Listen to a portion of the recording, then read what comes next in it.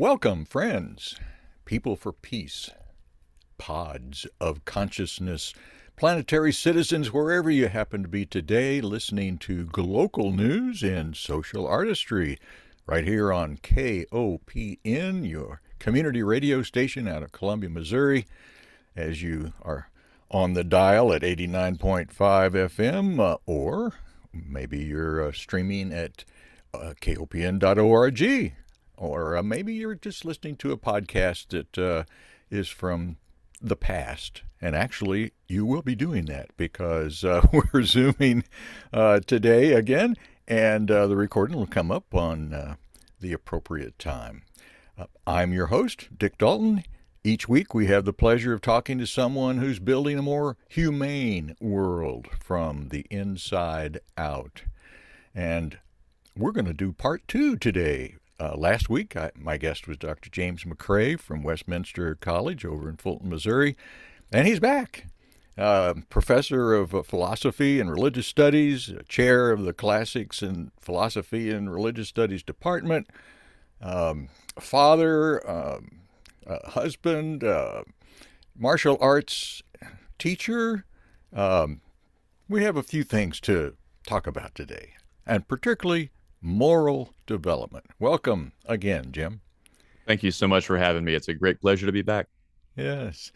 I knew last week when we got close to the end that there was too much more uncovered material, and particularly some practical applications of martial arts or how we could think about moral development. Because personally, I think it's a grab bag in our world of moral development, and it's not very healthy. So maybe we can solve the world's problems. Probably not. What do you think about that? I agree. I think moral development is absolutely critical. I'm an ethicist, so this is one of the areas that I focus on in my own research. And also, as a martial arts instructor, I'm trying to teach moral development in my martial arts classes. Because as I mentioned in an article that I have coming out pretty soon, if you teach somebody martial arts and you don't teach them to be ethical and to be responsible, it's really like handing a chimpanzee a loaded handgun. I mean, you give them the ability to do violence, and you don't teach them when it's okay to do violence or under what circumstances it's morally appropriate or how to restrain that violence. So I think we generally as a society don't do a very good job of teaching moral development. And I wrote my doctoral dissertation many years ago on moral development in kind of a response to Lawrence Kohlberg, who's a theorist. He was a psychologist. He passed away in the 1980s, but he was interested in the relationship between cognitive development and moral development. And just as Piaget argues there's certain stages of cognitive development, Kohlberg argues that we go through stages of moral development that are based on our cognitive development. We have to have the ability to think about ethics in certain ways, and that requires a certain cognitive prerequisite. And he said we have these 3 major stages that we go through. And he changed his theory over the years as he was criticized by Carol Gilligan and other theorists, and modified it and made it better. But most of us, well, all of us start life in what he calls the pre-conventional phase, and it has 2 sub-stages to it. And here you're thinking about ethics in terms of what's good for me and bad for me. So you follow rules because you want to get rewarded and praised. You don't do the bad things because you don't want to get punished. And then you, around early adolescence or so, you start moving into the conventional stage or conventional phase. There's actually a couple sub-stages as well there. And in the conventional phase, you are doing what's right because that's what your peer group or what society as a whole tells you. And that can be good or bad depending on which peer group you happen to be hanging out with. I mean, I was raised in Tennessee, and there's a lot of wonderful things about the South. You know, they stress being polite and being respectful and being helpful to others and being kind. But then things like misogyny and racism and homophobia and Islamophobia and other things can be common there. So depending on who you're hanging out with in the South, you might be a pretty virtuous person or you might be a pretty vicious person. So Kohlberg says that the highest phase is what he calls post-conventional. And this is where you're basing your concept of right and wrong on universalizable moral principles. And so someone in this stage is using the major moral theories, some of the things we talked about last time, Mhm. deontology, utilitarianism, virtue ethics, care ethics, these types of things, to try to solve moral problems. And Kohlberg himself was very interested in deontology in particular, but after being criticized by people like Gilligan, he expanded it to include things like care. He actually hypothesized there might even be another stage, like a seventh stage after the Mhm. six Mhm. major ones, where you focus on like religion and like ultimate reality and these types of things. But he never fully developed that one before he died. Let me And just interject yeah, on that little point, mm-hmm, or big point. He was doing this back in the 70s, I mm-hmm. guess. Yeah, Um, 70s and 80s. yeah.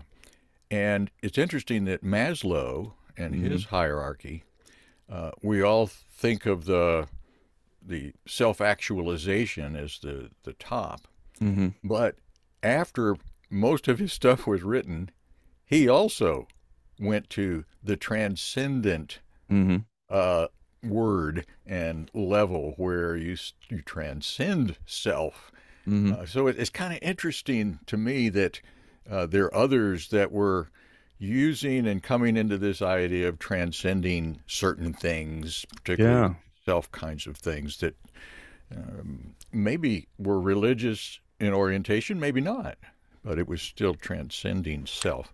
Absolutely. There are a lot of philosophers who talk about stage-wise moral progression. Soren Kierkegaard, who's Mm-hmm. a famous Danish philosopher, arguably the world's first existentialist, Mm-hmm. and he has these three major phases. The first one's the aesthetic, where you live life for yourself, personal pleasure, and things that make you happy.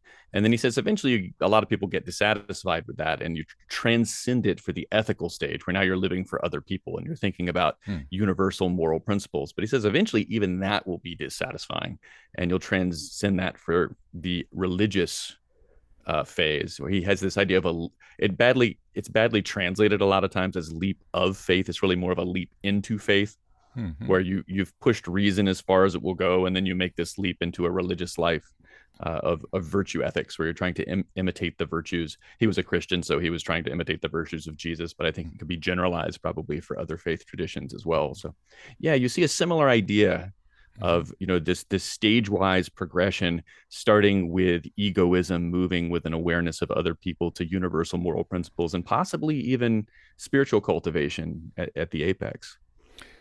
So, at this very early age, our children are, Mm-hmm. in a sense, being taught morals simply by monkey see, monkey do, um, whether it's parents or siblings or TV or now the phone that they have in front of them or YouTube, whatever it might be. And there's a kind of ethic that they are absorbing, yet they don't have critical thinking skills necessarily. I guess some of those programs try to get them to think critically about some things. Uh, so in this idea of development, you may say that or Kohlberg or someone would say that we start off selfish, self-oriented, and I'm sure that's true. But in a sense, it's we don't even know who we are. Indeed. I just heard a phrase the other day from a very young person. I don't know what to do with my life. It's like Mm-hmm. I don't know who I am.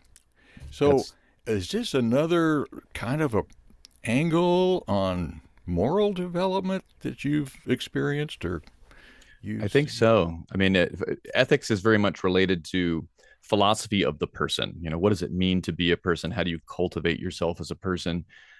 And I think, I mean, as a college professor, almost all of my freshmen are in this area, right? I Mm-hmm. don't I don't know who I am. I'm not sure that the values I was raised with are my own values. I'm critically examining them. I don't know what I want to major in. I don't know what to do with my life. So there's a process of critical self-reflection that goes on here. And as Kohlberg argues in his own system, you have to think critically about stuff. You can't you can't just blindly accept things. So he criticizes what is known as the bag of virtues approach. And most of us have received this in school or in church or other places, unless we were fortunate and had really good teachers. And the idea is they'll tell you, be courageous, be honest, be Mm-hmm. fair. And they don't tell you what that is. And so you say, well, that's great. I guess I'm all of those things. But then you get no practice actually doing it. And so what Kohlberg did is he had these moral dilemmas, and he would ask people to solve these moral dilemmas, and he would listen to the solutions that they gave, and he could then place them in their level of moral development. And what he had in mind in education is that we would teach kids to solve these dilemmas. And so when I was at the University of Hawaii working on my master's and PhD, I was fortunate to work with Tom Jackson out there, who runs the philosophy in the schools program. So we would teach critical thinking skills to kids in the K through 12 educational system. Oh. And Mhm. my friend Ben Lukey, who I went to grad school with out there, is still working in that. He got his PhD, and he works in one of the schools out there and runs, and he's their philosopher in residence. So he actually Wow. got to meet the Dalai Lama when he visited, because of this, because Wow. His Holiness the Dalai Lama was so excited about this program. He wanted to Yeah. see it firsthand. So I worked with second through sixth graders, and Tom Jackson has this whole system that he teaches them, that teaches them 7 fundamental principles of critical thinking. And then he'll come up with different topics. And the topics can be stuff like, in the second grade around December, the really important issue for them is whether or not Santa Claus exists. Uh-huh. And Yeah. so they might investigate something as seemingly silly as that, but the arguments that they're offering are actually pretty sophisticated. And we're teaching them to ask, what do you mean by terms? Define your terms with criteria. Do you have reasons for that? If so, are those good reasons? Do you have an evidence-based argument? Are you Mm. making any foundational assumptions? What inferences can we draw from this? Is that statement true? How do we know that it's true? What are your sources? Can you give examples to bolster the argument that you're making? Do we have any counter examples that would refute it? And so you teach kids to do this. And it's interesting because it actually, in the schools where they've done this, they've seen the kids' performance improve academically, like their test scores will go up, they'll perform better in class, but also socially. We had one teacher, there was a couple guys in class who had gotten in fights all the time. Hawaii's a warrior culture, right? So fist fights are very, very common. And so these kids had been suspended a couple of times for getting in fistfights. And so the teacher and I had finished our session, and we were walking, and everything's outside in Hawaii, right? So we're walking out towards this courtyard area, and we hear the kids arguing from a distance, and their voices are raised, and we think, oh no, they're about to get in a fist fight. And so we're jogging towards them to break up a fight, we think. And as we get closer, one of them saying, no, no, no, I think you're making an assumption there. What source do you have for that? No, that's not a valid source. And so now they're having a philosophical argument instead of punching each other.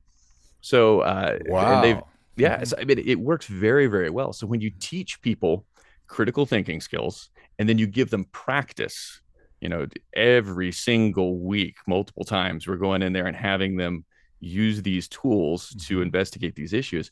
You give them that practice, and now they're good at resolving moral dilemmas without resorting to violence and other terrible things that can create problems.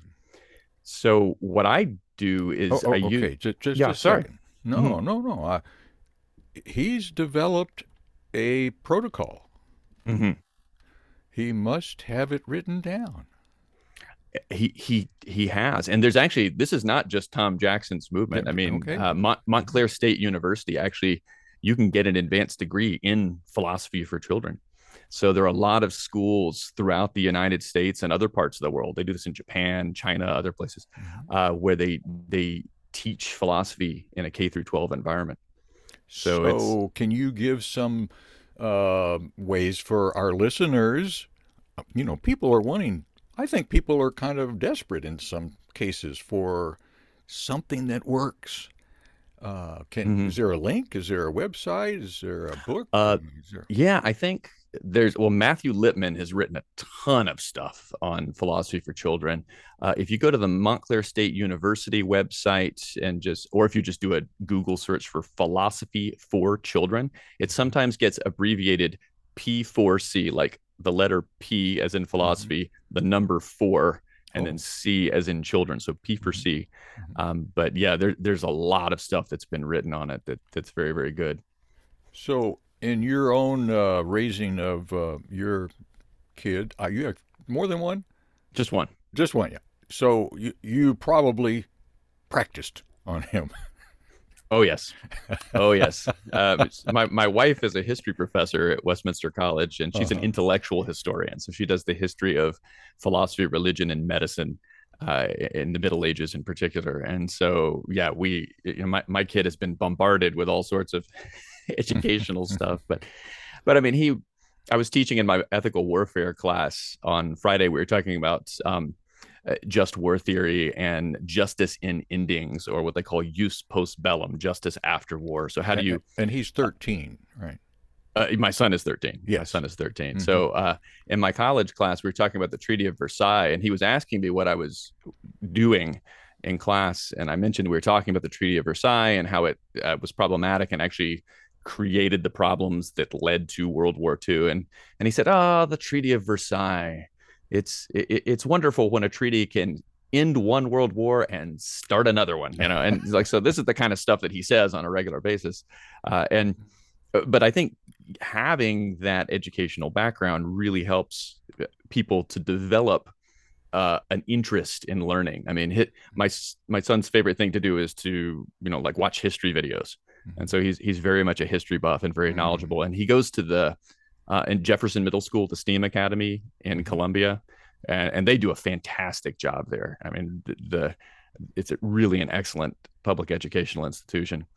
And so I think when you get kids curious and you teach them that they have to think critically about things, then they start realizing that it's not sufficient to simply believe things just because it feels good or try to force your beliefs on other people when you don't have a good reason. You have to have evidence based arguments for everything. Hmm. And I've tried to teach this in my own martial arts classes because, I mean, as I mentioned before, if you don't teach your students to be ethical and have good critical thinking skills, and then you teach them martial arts techniques, it gets pretty dangerous. Hmm. So I've kind of adapted this idea of using moral dilemmas to scenario training in martial arts. So I'll have the students, I'll typically give them a lesson at the beginning. The first 5 minutes or so of class will be a key idea from some aspect of philosophy in the martial arts. And then I'll have them run through scenarios of conflict resolution because Hmm. so much of martial arts is learning to avoid problems and learning to talk people down. And it may not even be a violent situation. It might just be a dispute with a coworker or trying to argue with your boss about something in a way that doesn't upset people. Hmm. And so we get very, very good at resolving these conflicts in nonviolent ways. And it's, like jujitsu, one of the martial arts that I teach. I've also done a lot of judo, and they both come from the same martial arts, Japanese jujitsu. And the jujitsu, jitsu just means technique or art. Ju means yielding strength or suppleness. So, like when you're pushed, you don't push back. You take the push and you pull at the same time and then channel that energy into a throw or a Hmm. joint lock or a pin. Hmm. And so you can use a similar strategy verbally.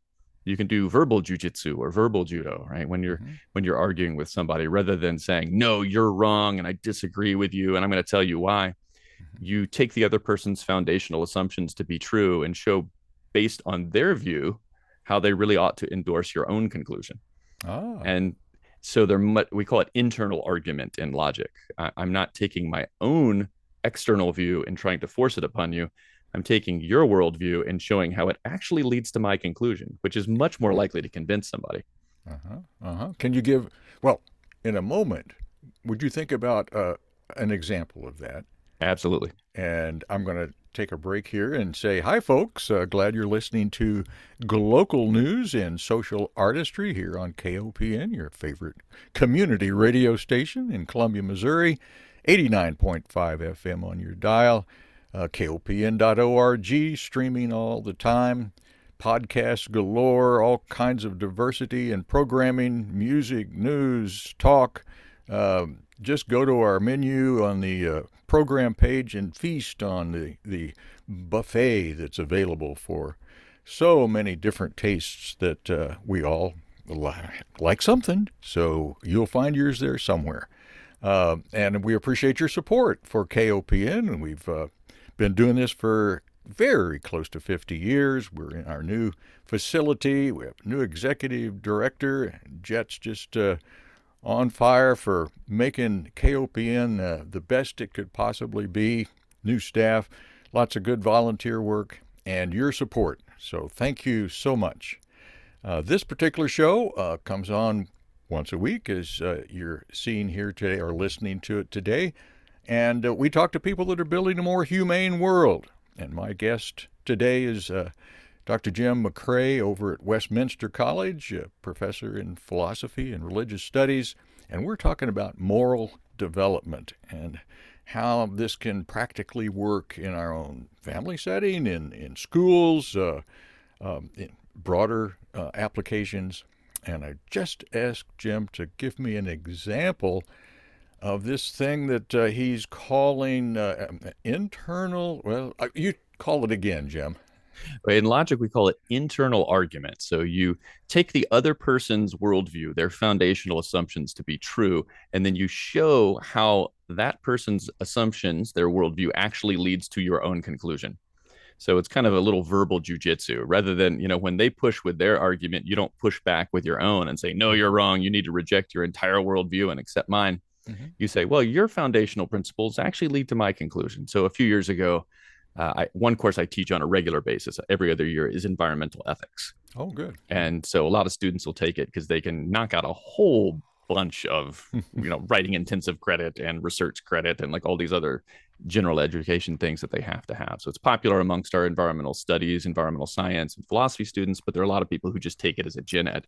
So I had a guy who was a business major, and he himself was a social and fiscal conservative. And he's kind of skeptical early in the semester. He says, I don't know if I buy into all this environmentalism stuff. It really clashes with my values.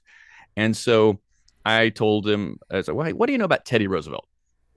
And he said, well, not very much. So, and Teddy's near and dear to my heart because not only is he a great president, but also I think we mentioned in our last conversation last week, he actually earned a brown belt in jiu-jitsu while he was in the White House. Teddy was a big athlete, so he was wrestle and box. He was actually partially blind in one eye because William Howard Taft, when he was Secretary of War, hit him and gave him a partially detached retina, and so he switched purely to grappling arts. And when he found out about jiu-jitsu, he embraced it. But Teddy was a big conservationist. I mean, he did more for our national park system than probably any other president, certainly one of the most important. And he cared passionately about conservation, taking care of nature, not only because for its own sake and its own intrinsic beauty, but also so it would be there for the next generations. So I told my student about this, and he got really excited. He said, well, can I write my midterm paper on Roosevelt? I said, I wish you would. So he wrote a great midterm paper on the conservative environmental ethic of Teddy Roosevelt. And then his final paper, he got really interested in Confucianism, and he wrote a great paper on like Roosevelt and Confucianism and parallel ideas and how we might work with China to resolve common problems. But note what we did here. I didn't say you're wrong and that party's wrong. I said, no, look, the Republicans have a really good history of caring passionately about conservation. You should embrace that. And so, I mean, instantly it turned him around. Great. Perfect example. I'm going to go in a little different question. Same idea.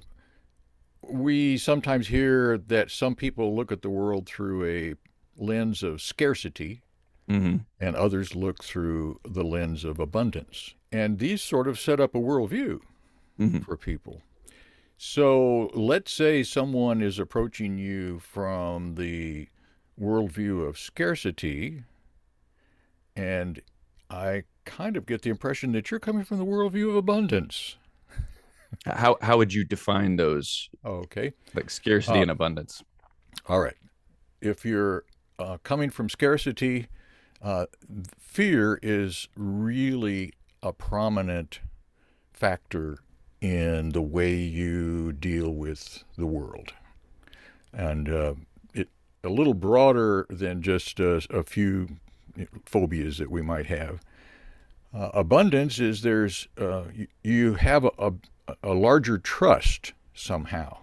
You don't maybe have definitions for why or how that would be coming, where that comes from, but it's more of a trust. Things will work out. Fear says, "Oh, I don't think, how could it possibly work out? Look at what's going to happen."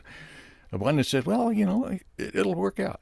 So that's that's been more of a way of looking in a simplicity way uh, for me than some of the other approaches that I've seen. And I just wondered if you'd come across that. Remember a psychology class as an undergraduate, one of our professors was talking about optimism and pessimism and worldviews and was asking, just Mm. kind of going around the class and, had a glass of water and said, is the glass half full, half empty? We've all heard this before, right? And people are saying, oh, it's half full or half empty. And it got to me, I was maybe fourth or fifth because I sat in the front row. And I said, it's half full of water and it's half full of air. Mm-hmm. Because I mean, technically the glass is completely full, but half of it's water and half of it's air. And then the Good. next Mm-hmm. guy in class was a physics major and said, technically it's mostly empty space. And so that was a whole other area of discussion. But Buddhists would like that one. But yeah, I tend to be in between the two positions, I suppose, because particularly in environmental ethics, scarcity is a reality. I mean, we have scarce resources, and the planet only has so many resources. And if we keep using resources at the rate that we currently are, and everyone in the world got the same standard of living as like the United States or much of Europe, we would actually need 5 more planet Earths to sustain that. Mm-hmm. So, I mean, overpopulation's a problem, consumerism's a problem, fossil fuel use is a problem. So, I think the scarcity is a reality that we have to be mindful of. But I also think that human beings have the power, if they work hard, to change and make a positive impact on the environment. It doesn't have to be negative. And in some of my previous publications talking about environmental security, human beings have an environmental impact and that destabilizes political systems and economies. But then you have an option, right? You can either respond to it in a positive way, which has a positive feedback loop.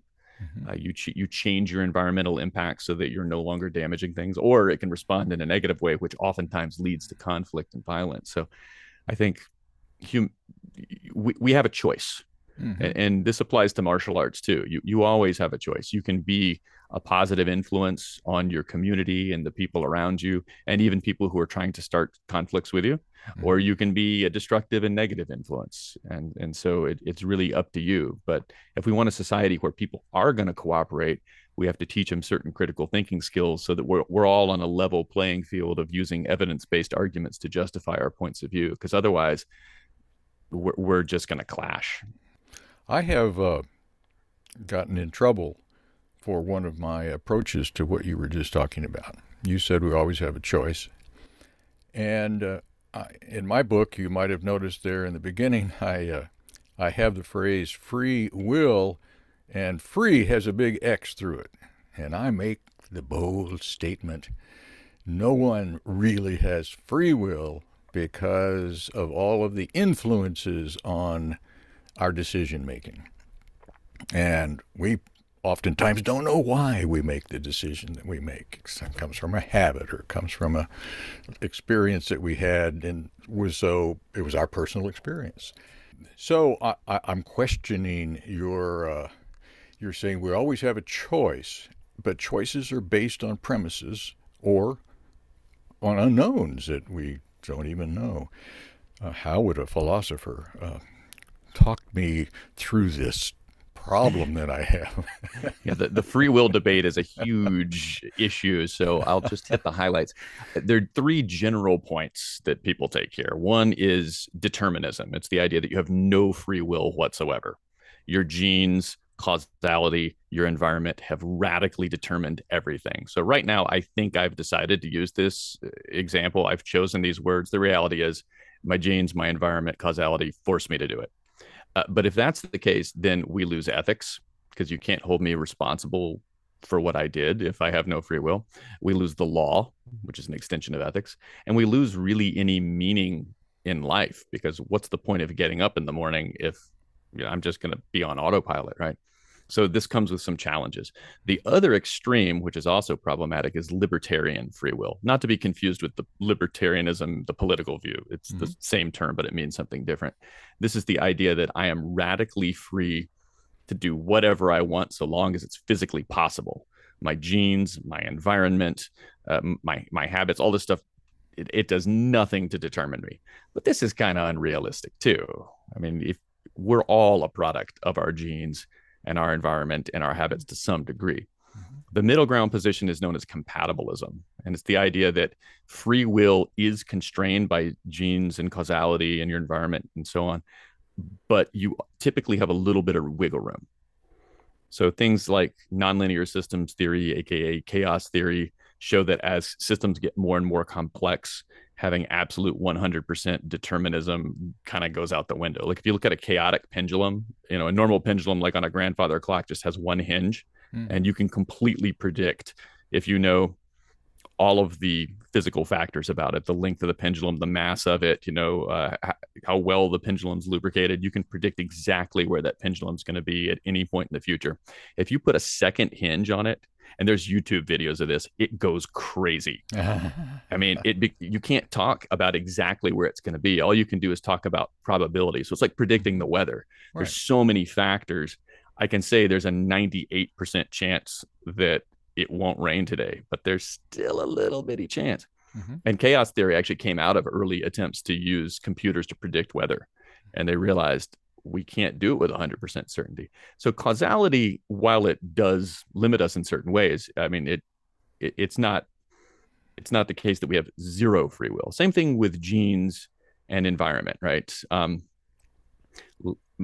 You oftentimes see, like my grandfather was an alcoholic. And so my father had those genes and that environment. And he has always been incredibly responsible with his consumption of alcohol. He's never been drunk once in his life. Mm-hmm. And every time he drinks in carefully metered doses and never goes beyond. And so you'd say, well, with that environment, growing up with an alcoholic father and with those genes, shouldn't he be an alcoholic? Shouldn't I be an alcoholic? But no, you can make a choice. So compatibilism says there's a little wiggle room in there. Mm-hmm. And so one of the better compatibilists, I think, Harry Frankfurt, says that when you have a desire for something, you have the desire itself, and then you have like second order desires about your desires. So if I have a jujitsu tournament coming up and I want to stay in my weight class, I know I shouldn't eat fatty foods. If I have a desire for those fatty foods, that's my first order desire, my desire for the food. But then I can have a second order desire, which is a desire about my first order desire. And I say, I shouldn't eat that because I want to stay in my weight class and I want to be fit and I want to, Mm-hmm. not get crushed in the tournament. And Frankfurt says people who critically reflect about their first order desires and have those second order desires have some degree of free will. But a lot of people don't reflect about the first order desires. And he calls these people wantons. They're just going around wantonly giving in to all their desires and cravings. And he says they have essentially chosen not to have free will because they don't think about it. So I think we are free to some extent, but anyone who's ever tried to break a bad habit realizes we're not as free as we like to think we are. Mm-hmm. Yeah, both of my parents smoked, and in the third grade, Timmy Points took me over by his garage and had me try a cigarette, and it was awful. Mm-hmm. And for some reason, I never ever smoked again. Mm-hmm. Now, I don't know that there was a decision that I don't want to be like my parents, or Mm-hmm. it was just a bad taste, and hey, that's enough for me. Mm-hmm.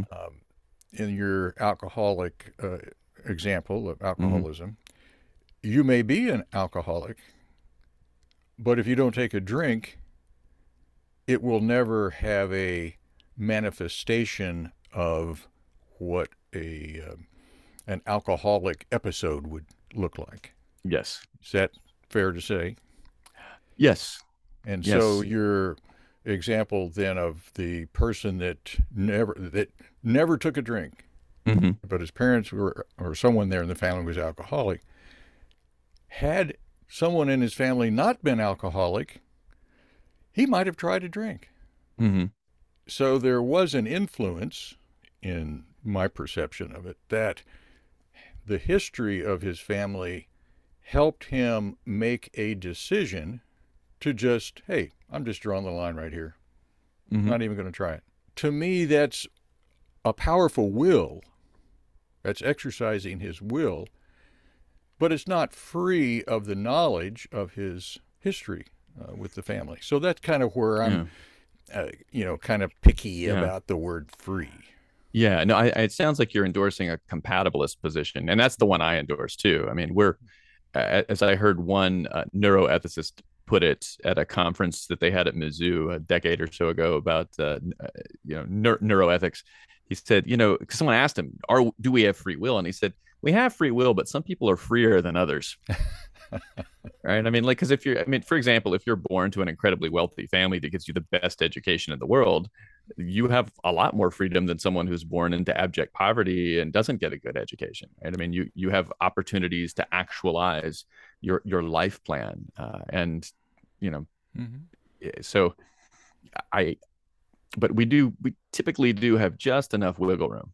Mm-hmm. And I mean, as a virtue ethicist, I'm always trying to cultivate myself. I follow, Ben Franklin and Confucius both said they would always examine themselves according to these criteria at the end of every day. And like, okay, was I did I cultivate myself? Did I help other people? Did I make the world a better place? And Franklin had this chart of all the virtues, and he would like make marks about whether or not he was living up to his virtues or had he been vicious that day in certain ways. And so I think if you're critically self-reflective about those things and constantly improving, as Harry Frankfurt says, then you really are exercising your free will because you desire to be a certain type of person and you're not just a slave to your passions. I'm going to keep this going just a little bit Mm-hmm. longer. And yet, your desire to be a certain kind of person, where did that come from? How did we get that desire to be a certain kind of person? Yeah. Was that because we're trying to emulate somebody or some philosophy or some? Mm-hmm. And so, even that desire has an influence on our decision making. Yeah, Yeah. that's the tweaky thingy that I do Sure. in my little world. And my world is totally unique. We all live in our own little reality Mm-hmm. based on all the little choices that we've made.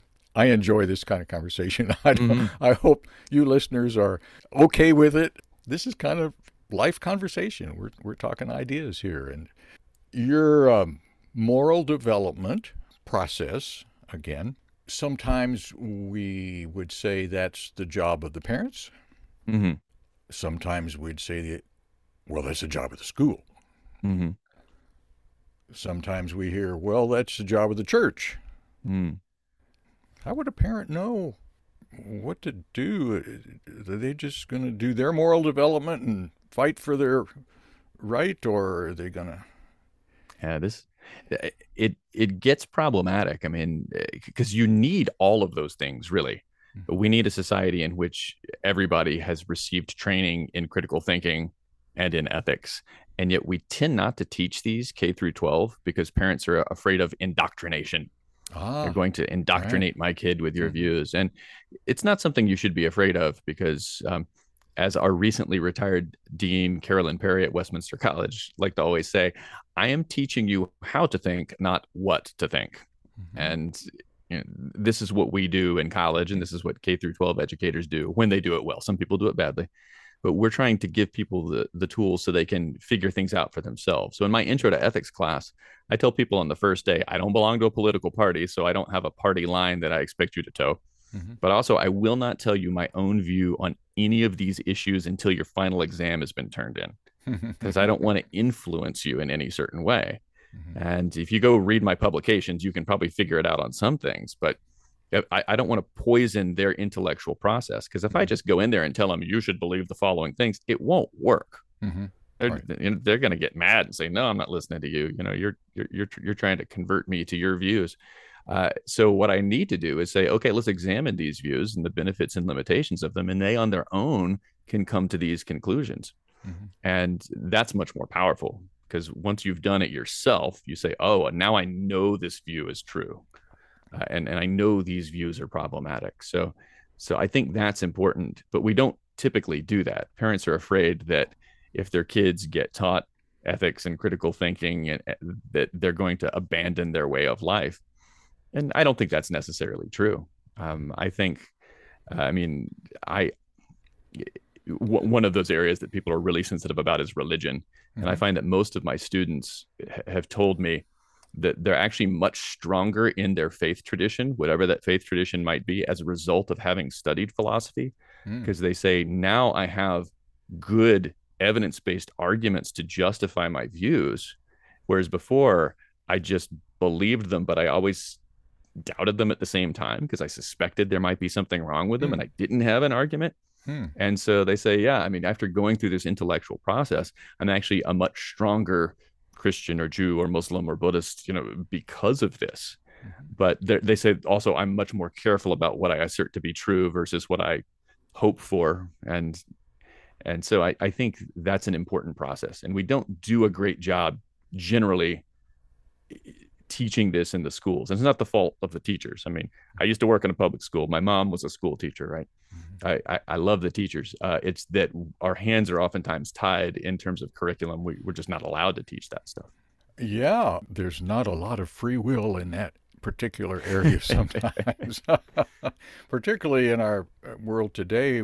Here in our country, there's so much controversy with Mm. teachers that sometimes they're just saying it's not worth it. And that's so sad that a philosophical controversy Mm-hmm.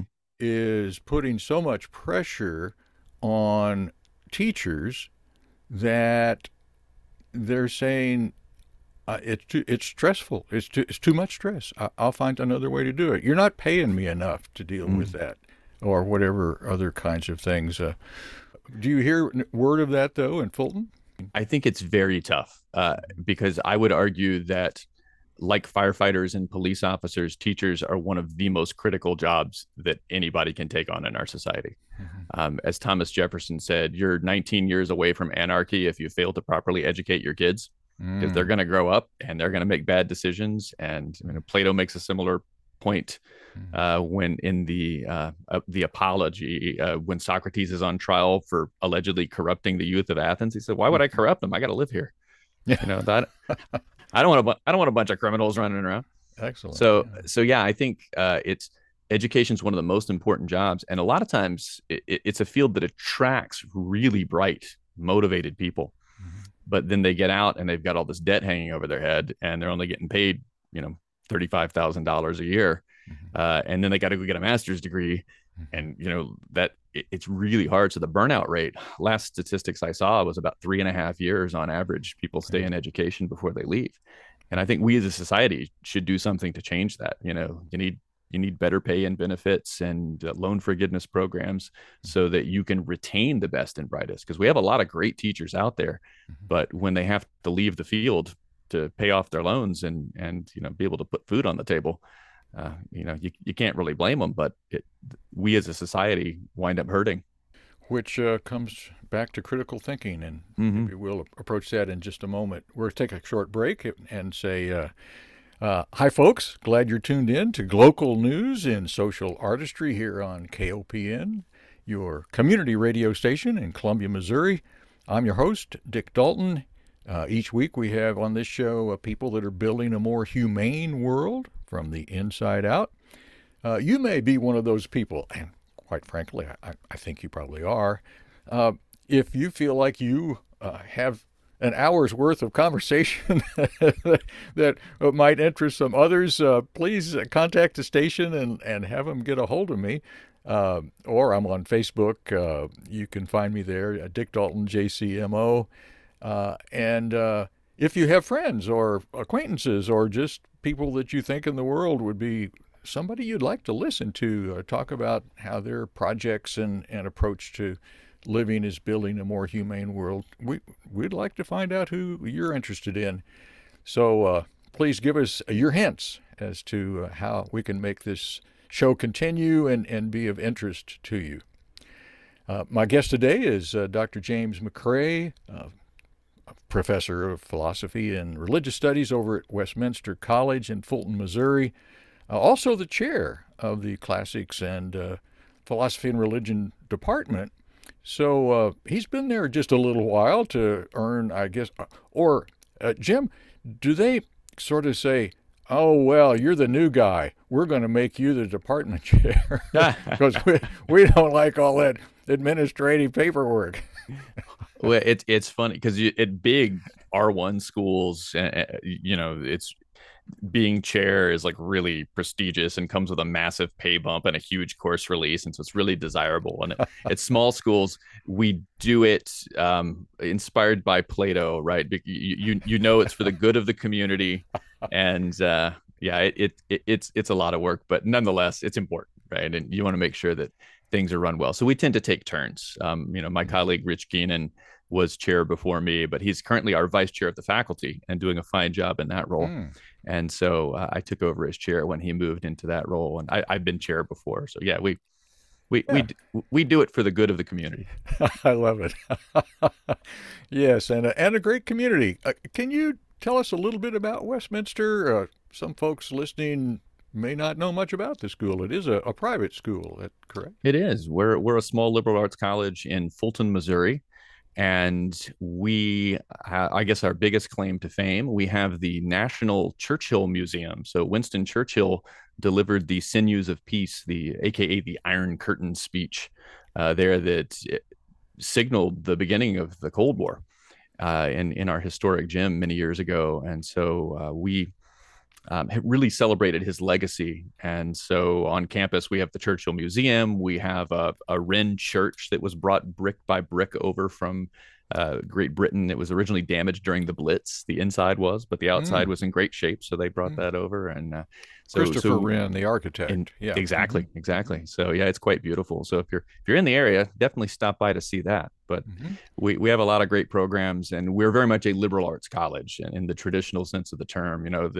That you are teaching. I'm always reminding my students, liberal has nothing to do with your political views. It refers to the liberalis, the free citizens of the republic, and the skills that are needed to be a good citizen. So Mm. we're teaching people to be well-rounded critical thinkers who are educated and able to be leaders in a global community.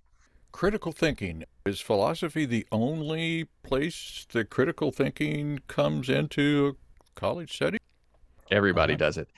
It's kind of like, most academic disciplines use mathematics, but the math department specializes in it. All of us write, but the English department specializes in it.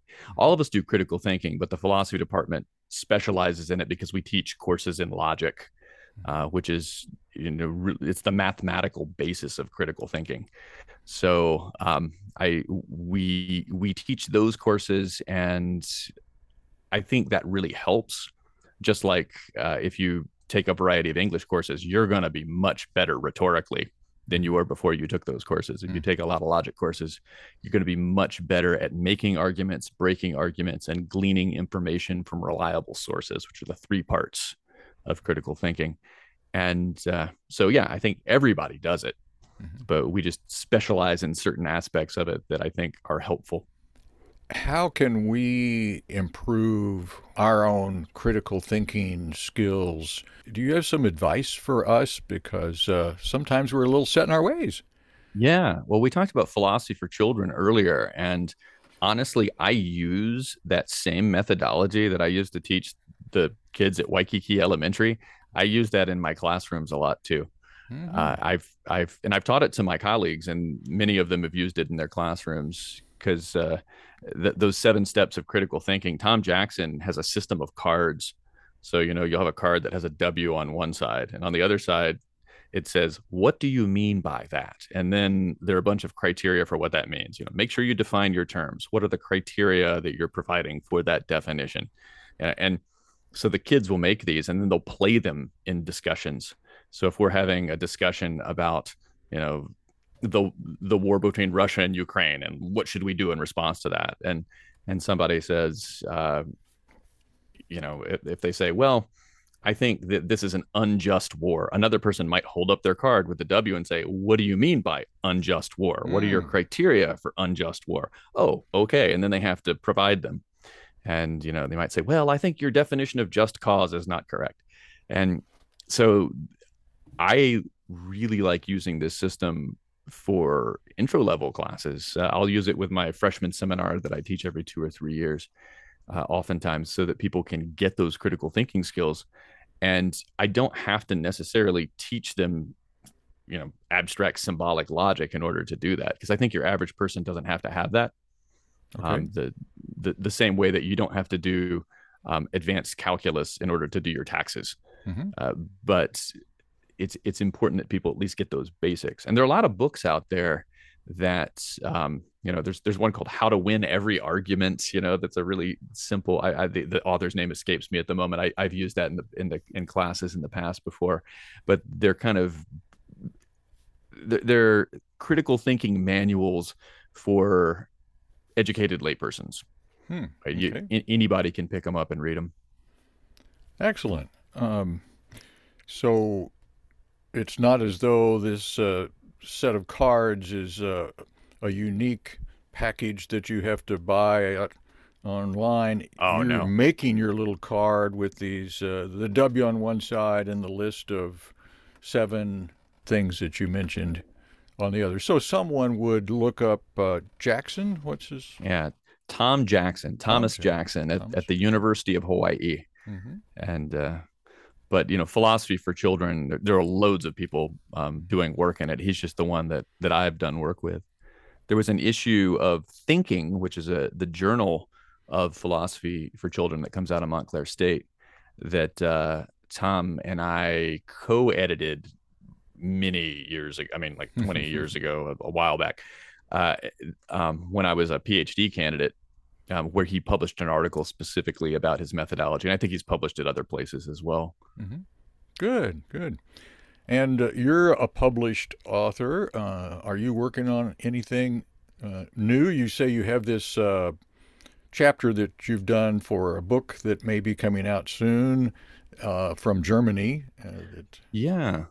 So Alexander Ewald in Germany has been, for the past couple of years, putting together what is called the International Anthology on Martial Arts and Therapy. And so his background is in therapy. And it was originally, there's a German publisher that has put it together, FPI Publications. It's an acronym for a very long German title that I won't try to pronounce properly. But FPI Publications and Huxwagen has been putting this together, and they're originally going to publish it as an anthology series of bound books, but then they realized we can actually reach a much wider audience if we publish it online, open source, so that anybody can read it. And so it's going to be literally hundreds and hundreds of articles by scholars who have been invited to participate. And it's people like me who do moral development, a lot of people in psychology who are going to be talking about the therapeutic value of martial arts. There are going to be people in neuroscience, people in exercise physiology. So you're going to have a huge number of people contributing to this. So yeah, some of the stuff we've been talking about today is in an article that I have on moral development in the martial arts, and how, because people always claim that they're doing that. So you go sign your kid up for judo or taekwondo or whatever, and they'll always, oh, we're going to make your kid into a better human being, and they're going to be so dedicated and so good. But then you watch class, and if they mention ethics at all, usually it's that bag of virtues. Just be courageous, be honest, be good. That doesn't help kids at all. So yeah, I'm sorry. Well, I was just going to say, you are getting ready to teach a new group, or are you teaching one right now of kids? Oh yeah. Or? So yeah, in the spring I'll be teaching a jujitsu course for PE credit. So, So this is an academic then situation. It is. It is. I mean, for a long time at Westminster, I came in 2006, and when I got there in the fall, one of the students there at the time, he's actually a college professor these days. That tells you how long ago this was. But BJ Fletcher is his name. He was an instructor in Taekwondo and Tai Chi through the Yuanhua organization. And so he and I founded the Mixed Martial Arts Club.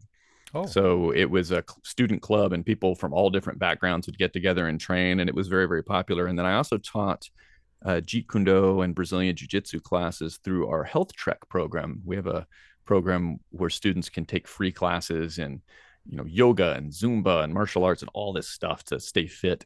Hmm. And so up until COVID, we did that. And then COVID shut everything down Mm-hmm. because obviously the last thing you want to be doing is grappling with people while they're coughing on you.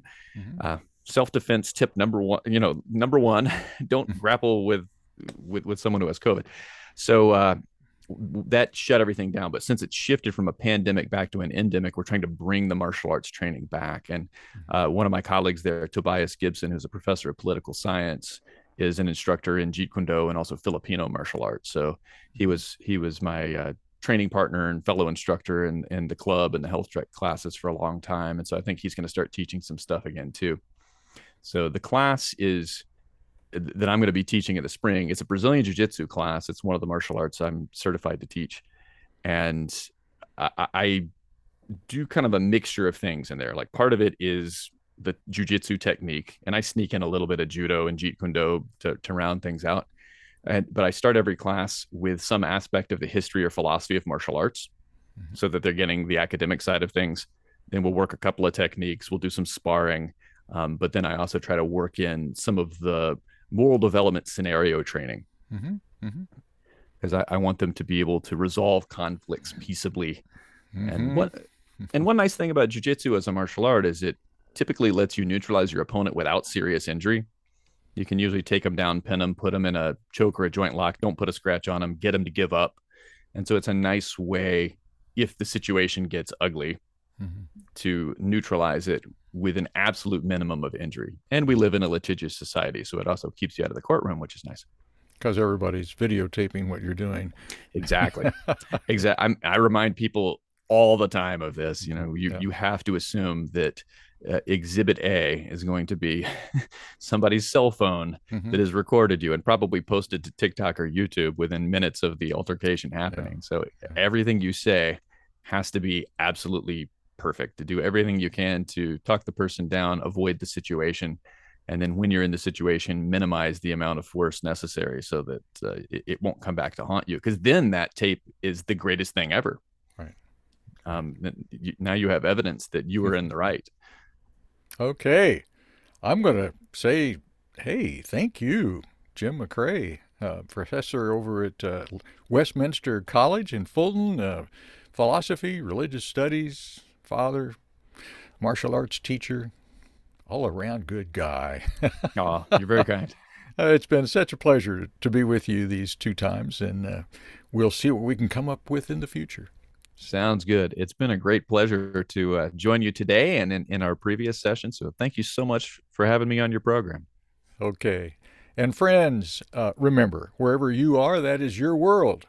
Please leave your world cleaner, more peaceful, and more loving than you found it, because if it is to be, it is up to us. Take care. Talk to you soon.